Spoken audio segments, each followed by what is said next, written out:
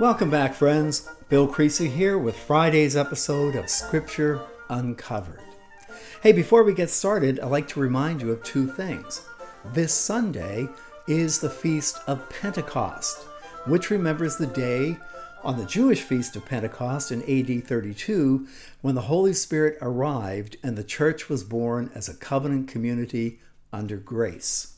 That was quite an event, and we've spoken about it and taught about it not only here on Scripture Uncovered, but in our lessons online as well. Secondly, it was 1 year ago today that all of my classes and tours stopped due to COVID-19. Well, as my old gunnery sergeant used to say in the Marine Corps, when things go bad, adapt, improvise, overcome. So that's what we've been doing over the past year, and this series of podcasts is part of that adaptation.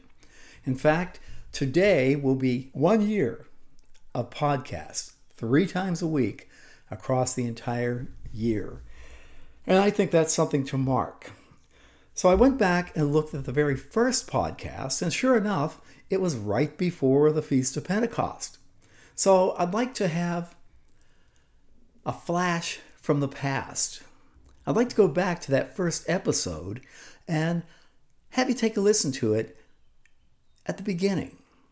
You've been with me now for a year, for 145 episodes, and I appreciate you more than you can possibly know. I should note too that just for you, my podcast audience, if you want to become members of Logos Bible Study, it's only $19.95 a month, and for my podcast audience, the first month is free. All you need to do is go to logosbiblestudy.com, fill out the information, and in the coupon code, put Scripture, and your first month is free.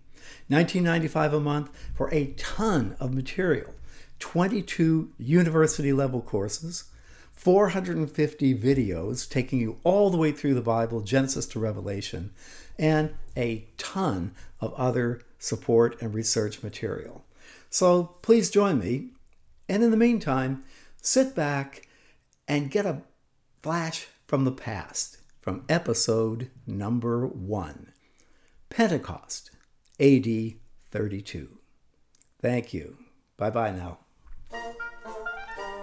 Hello, friends. Bill Creasy here with the reboot of Scripture Uncovered.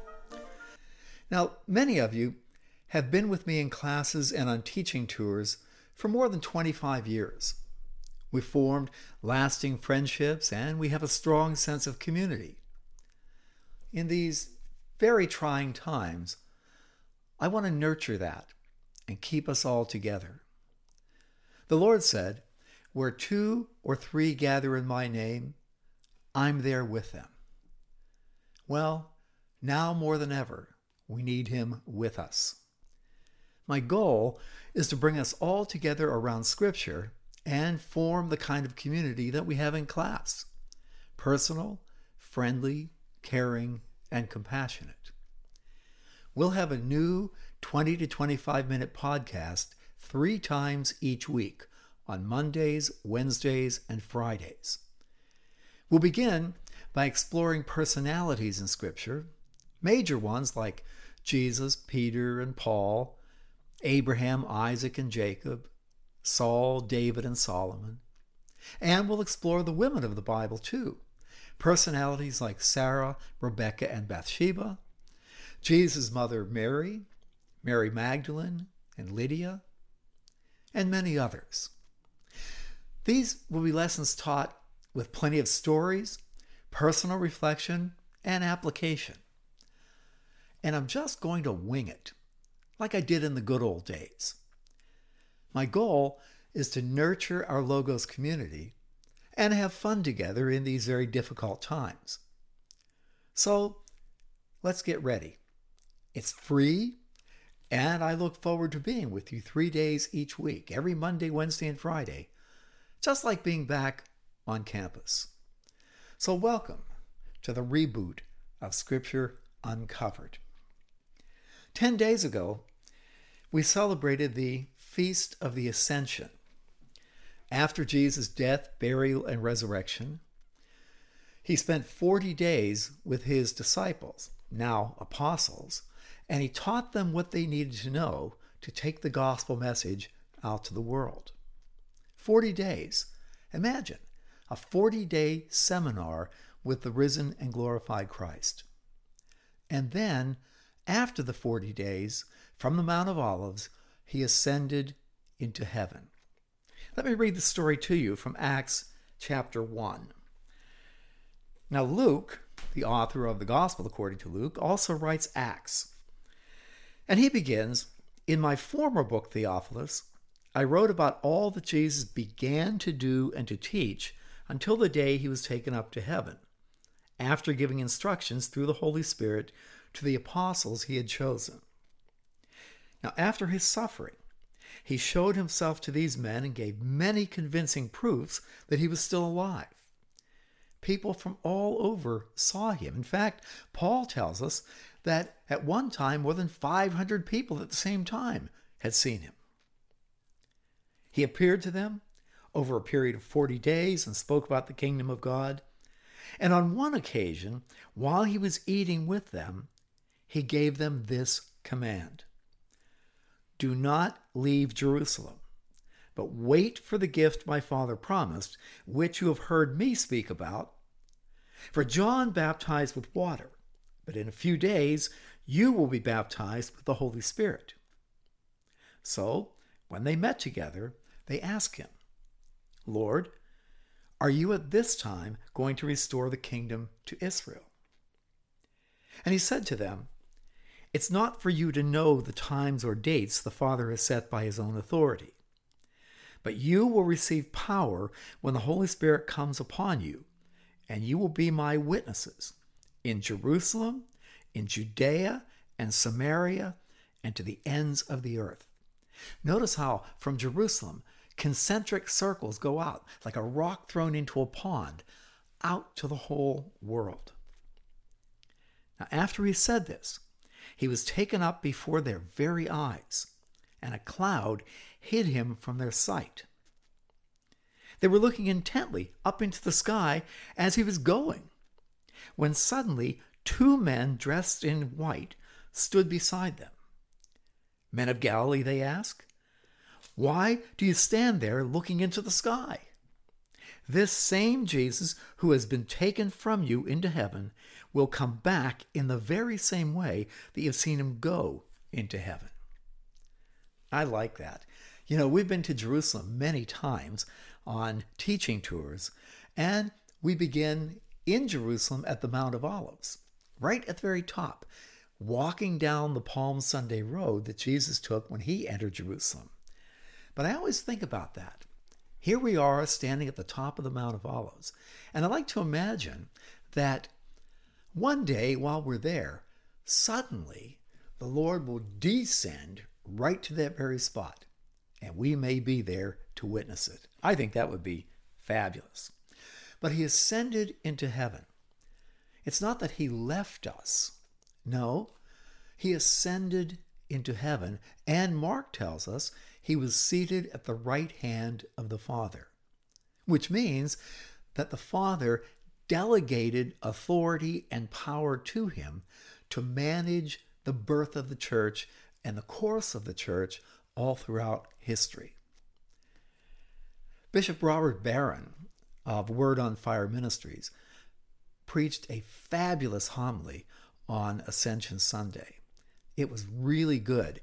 Go on the website, his website, Word on Fire, and you can listen to that homily. Just absolutely excellent. But in that homily, he said, we, walking around here on earth, we're locked into time and place. We're temporary beings in a limited world. We can't be 2 places at one time. We can't exit this world and step out into eternity on our own. But God is timeless. God is not limited to time and place. God is everywhere, always, all at one time. And when Jesus ascends into heaven, he leaves this dimension of reality and steps into the eternal dimension of reality from which he had come.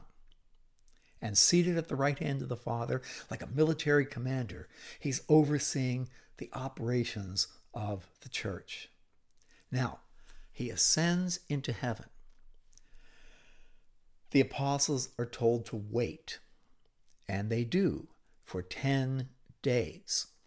And then we read in Acts chapter 2, when the day of Pentecost came, they were all together in one place.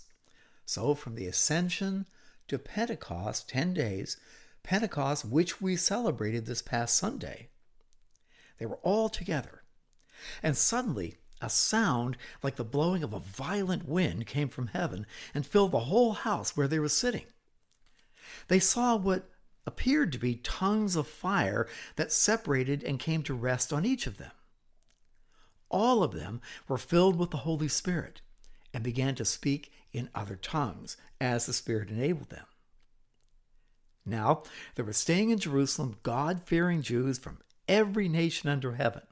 And when they heard this sound, the crowd came together in bewilderment, because each one heard them speaking in his own language. I think that's fabulous. Listen to this, friends. Utterly amazed, they ask, are not all these men who are speaking Galileans? Then how is it that each of us hears them in his own native language? On the Feast of Pentecost, Passover, Pentecost, and Tabernacles, 3 pilgrimage festivals for Jews. Anyone who could, who was able, would travel to Jerusalem to celebrate Passover, Pentecost, and Tabernacles as one people. So in Jerusalem on Pentecost of AD 32, the Jewish Feast of Pentecost, there were people in Jerusalem, Jews in Jerusalem, Parthians, Medes, Elamites, residents of Mesopotamia, Judea and Cappadocia, Pontus and Asia, Phrygia, Pamphylia, Egypt, and parts of Libya near Cyrene, visitors from Rome, Jews and converts to Judaism, Cretans and Arabs, all these people with all these different languages and customs. We hear them declaring the wonders of God in our own tongues. So they're not speaking a kind of gibberish in a foreign language. They're speaking intelligibly in those other languages. But as they speak, each person hears what they're saying in their own language. You know, I struggled with language in college and graduate school. And, oh my gosh, I took French as an undergraduate.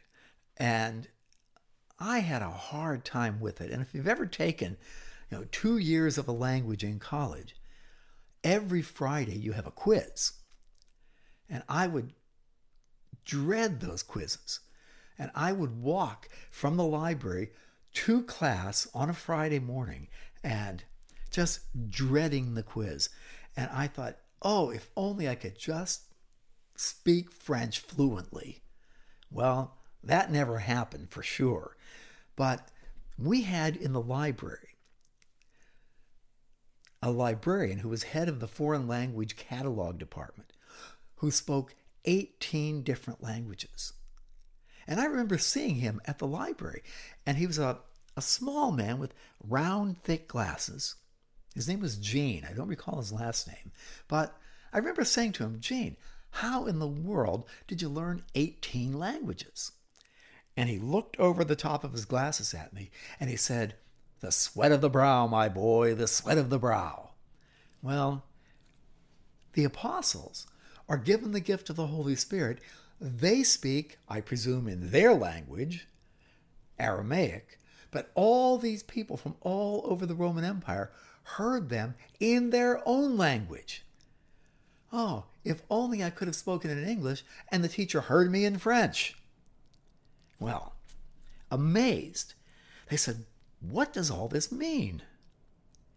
Some, however, made fun of them and said, they're drunk. They've had too much wine. They're drunk. They had too much wine. No, Maybe if it was 5 in the afternoon, but not early in the morning. But then Peter stood up with the 11, raised his voice, and addressed the crowd. So Peter is now at the southern steps of the temple platform in Jerusalem. I've taught on those very steps many times.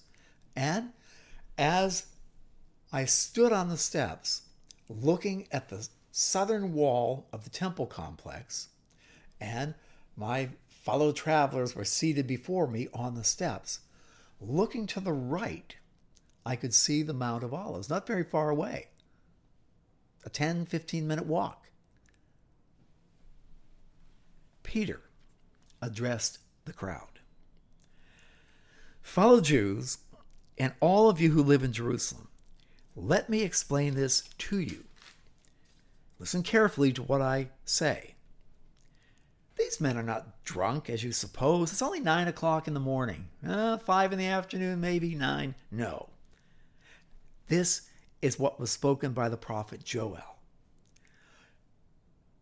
In the last days, God says, I will pour out my spirit on all people. Your sons and daughters will prophesy. Your young men will see visions. Your old men will dream dreams. Even on my servants, both men and women, I will pour out my spirit in those days, and they will prophesy. I will show wonders in the heaven above and signs on the earth below, blood and fire and billows of smoke. The sun will be turned to darkness, the moon to blood red, before the coming of the great and glorious day of the Lord. And everyone who calls on the name of the Lord will be saved. So Peter continues, Men of Israel, listen to this. Jesus of Nazareth was a man accredited by God to you by miracles, wonders, and signs, which God did among you through him, as you yourselves know. This man was handed over to you by God's set purpose and foreknowledge, and you, with the help of wicked men, put him to death by nailing him to the cross. Now think about that for a moment. If we were at the beginning of Lent, the talk I gave at Mission San Diego de Alcala, God himself, in the person of the Lord Jesus Christ, stepped into our world, was limited by time and place. God came into this world, and we killed him. But God raised him from the dead, freeing him from the agony of death, because it was impossible for death to keep its hold on him. David said this about him, I saw the Lord always before me, because he is as at my right hand, I will not be shaken. Therefore my heart is glad, my tongue rejoices, my body also will live in hope, because you will not abandon me to the grave, nor will you let your Holy One see decay. You have made known to me the paths of life. You will fill me with joy in your presence. So, brothers, says Peter, I can tell you confidently that the patriarch David died and was buried, and his tomb is right here in Jerusalem to this very day. We've visited the tomb of David when we're in Jerusalem. But he was a prophet. And he knew that God had promised him on oath that he would place one of his descendants on his throne. Seeing what was ahead, he spoke of the resurrection of the Christ, that he was not abandoned to the grave, nor did his body see decay. God has raised this Jesus to life, and we are witnesses of the fact. Notice again, the fact. No one could deny the resurrection of Christ in the first generation of the church. He appeared to Peter and John and Andrew, all of the disciples, on multiple occasions. Paul tells us, as I noted, that over 500 people at one time witnessed him. The resurrection is a fact. So exalted to the right hand of God, he has received from the Father the promised Holy Spirit, and has poured out what you now see and hear. For David did not ascend to heaven. And yet he said, the Lord said to my Lord, sit at my right hand until I make your enemies a footstool for your feet. Therefore, let all Israel be assured of this fact. God has made this Jesus, whom you crucified, both Lord and Christ. God stepped into the world in the person of the Lord Jesus Christ. God entered our world, and we killed him. When the people heard this, they were cut to the heart. And they said to Peter and the other apostles, brothers, what shall we do? Peter replied, repent and be baptized, every one of you, in the name of Jesus Christ for the forgiveness of your sins, and you will receive the gift of the Holy Spirit. The promise is for you and your children and for all who are far off. That would be you and me. For all whom the Lord our God will call. The very fact that you're listening to this podcast means that you are called. Well, with many other words, he warned them and he pleaded with them, save yourselves from this corrupt generation. Now get this. Those who accepted his message were baptized, and about 3,000 were added to their number that day. They were baptized. People from all over were in Jerusalem, and about 3,000 were baptized and saved. Now, you might say, where were they baptized? Where would you get enough water to baptize all those people? But right there at the southern steps of the temple platform, as I'm facing you seated on the steps with the Mount of Olives off to the right, behind me were hundreds of mikvah, ritual immersion pools. Because when all these people came to Jerusalem to be at the temple, they went through a ritual immersion in a mikvah. There was plenty of water right there at the southern steps. And about 3,000 were saved. This day, Pentecost, AD 32, marks the birth of the church as a covenant community under grace. Now pause there for a moment and turn back with me now to Exodus chapter 32. After the Exodus at Mount Sinai, Moses ascends the mountain and he spends 40 days on that mountain, much like Jesus spends 40 days with the apostles, teaching them what they need to know to get the gospel out to the world. But we read in Exodus 32, when the people saw that Moses was so long in coming down from the mountain, they gathered around Aaron and they said, come, make us gods who will go before us. As for this guy Moses, who brought us up out of Egypt, we don't have a clue what happened to him. Well, Aaron, Moses' brother, answered, take off the gold earrings that your wives, your sons, and your daughters are wearing and bring them to me. So all the people took off their earrings and brought them to Aaron. Now, how many people were there? We read in Numbers, when they were counted up, 603,550 men between 20 and 50. Equal number of women, plus older people and younger people, children, and you have a population of about 2 million people. So they handed all this jewelry to Aaron.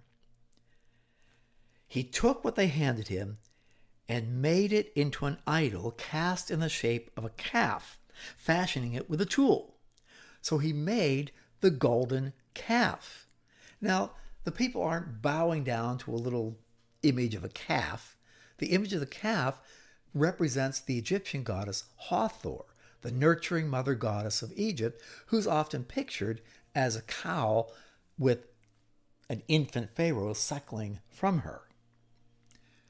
And not coincidentally, her main center of worship was in the southern Sinai Peninsula, right where the people are at Mount Sinai. Well, Aaron made it into a calf, fashioning it with a tool. And then they said, these are your gods, O Israel, who brought you out of Egypt. We need a really powerful, nurturing mother goddess to help us with this, because we don't know what happened to Moses, and we haven't heard a peep out of this God on Mount Sinai. Well, when Aaron saw this, he built an altar in front of the calf and announced, "Tomorrow there'll be a festival to the Lord." So the next day the people rose early and sacrificed burnt offerings and presented fellowship offerings, and afterward they sat down to eat and drink, and they got up to indulge in revelry. Then the Lord said to Moses, "Go down, because your people, whom you brought up out of Egypt, have become corrupt. They've been quick to turn away from what I commanded them and have made themselves an idol cast in the shape of a calf. They've bowed down to it and sacrificed to it, and have said, 'These are your gods, O Israel, who brought you up out of Egypt.' I have seen these people," said the Lord to Moses, "and they are a stiff-necked people. Now leave me alone so my anger may burn against them, that I may destroy them, and I will make you into a great nation. I'm going to wipe them all out, and we can start over with you." But Moses sought the favor of the Lord. "O Lord," he said, "why should your anger burn against your people, whom you brought out of Egypt with great power and might? Don't blame that on me. I didn't bring them out of Egypt. You did. And you have them here, and they're worshiping this golden calf, and this is your fault. Why should the Egyptians say, 'It was with evil intent that he brought them out,' and kill them on the mountain and wipe them off the face of the earth? No, turn your fierce anger, relent. Do not bring disaster on your people. Remember your servants, Abraham, Isaac, and Israel, to whom you swore by your own self.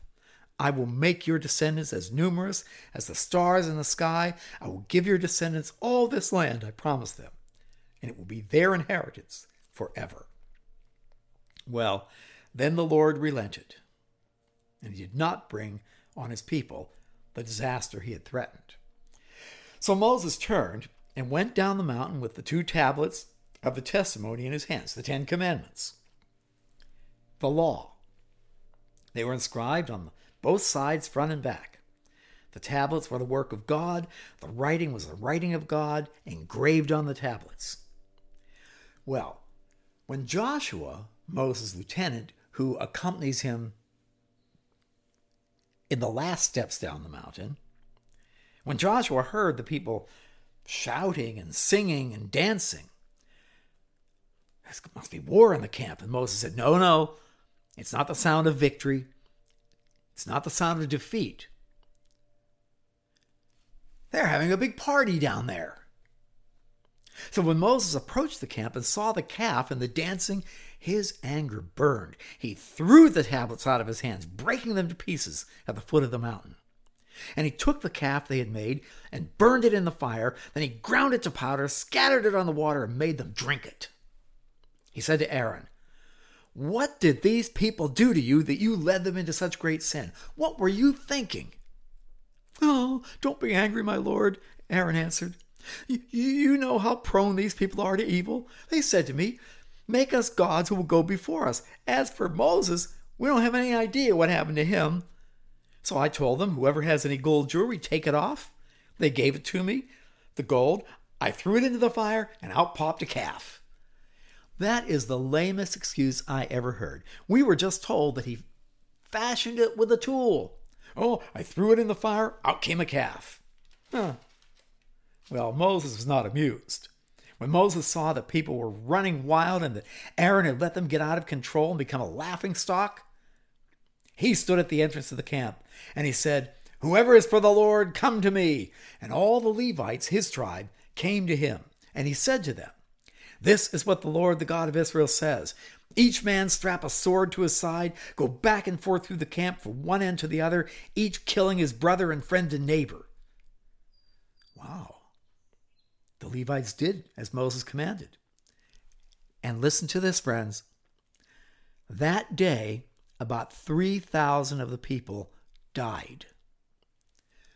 When Moses came down off the mountain with the tablets of the 10 Commandments, that was the birth of Israel as a covenant community under law. And that day, 3,000 died. The Feast of Pentecost remembers the giving of the law at Mount Sinai. In Pentecost, AD 32, when Peter preached his sermon, when the Holy Spirit arrived and Peter preached his sermon, 3,000 were saved. That Pentecost, AD 32, marked the birth of the church as a covenant community under grace. Did you get that? The first Pentecost with Moses coming off the mountain, the birth of Israel as a covenant community under law, and 3,000 people died. AD 32, the birth of the church as a covenant community under grace, and 3,000 people were saved. That is a fabulous parallel in Scripture. So hey, I hope you enjoyed the reboot here of Scripture Uncovered. I'll be back again on Wednesday, 2 more days, and off we go again. And I want to pick up there and really explore Jesus himself. You know, we saw the ascension here, we saw Pentecost, and we saw the arrival of the Holy Spirit. Today, this very day, Jesus is seated at the right hand of the Father, the commanding officer, if you will, overseeing the battlefield. But who was he? When he was here, let's spend some time together exploring who Jesus is as we encounter him in Scripture. So thank you for joining me, and I'll see you on Wednesday. Bye-bye now.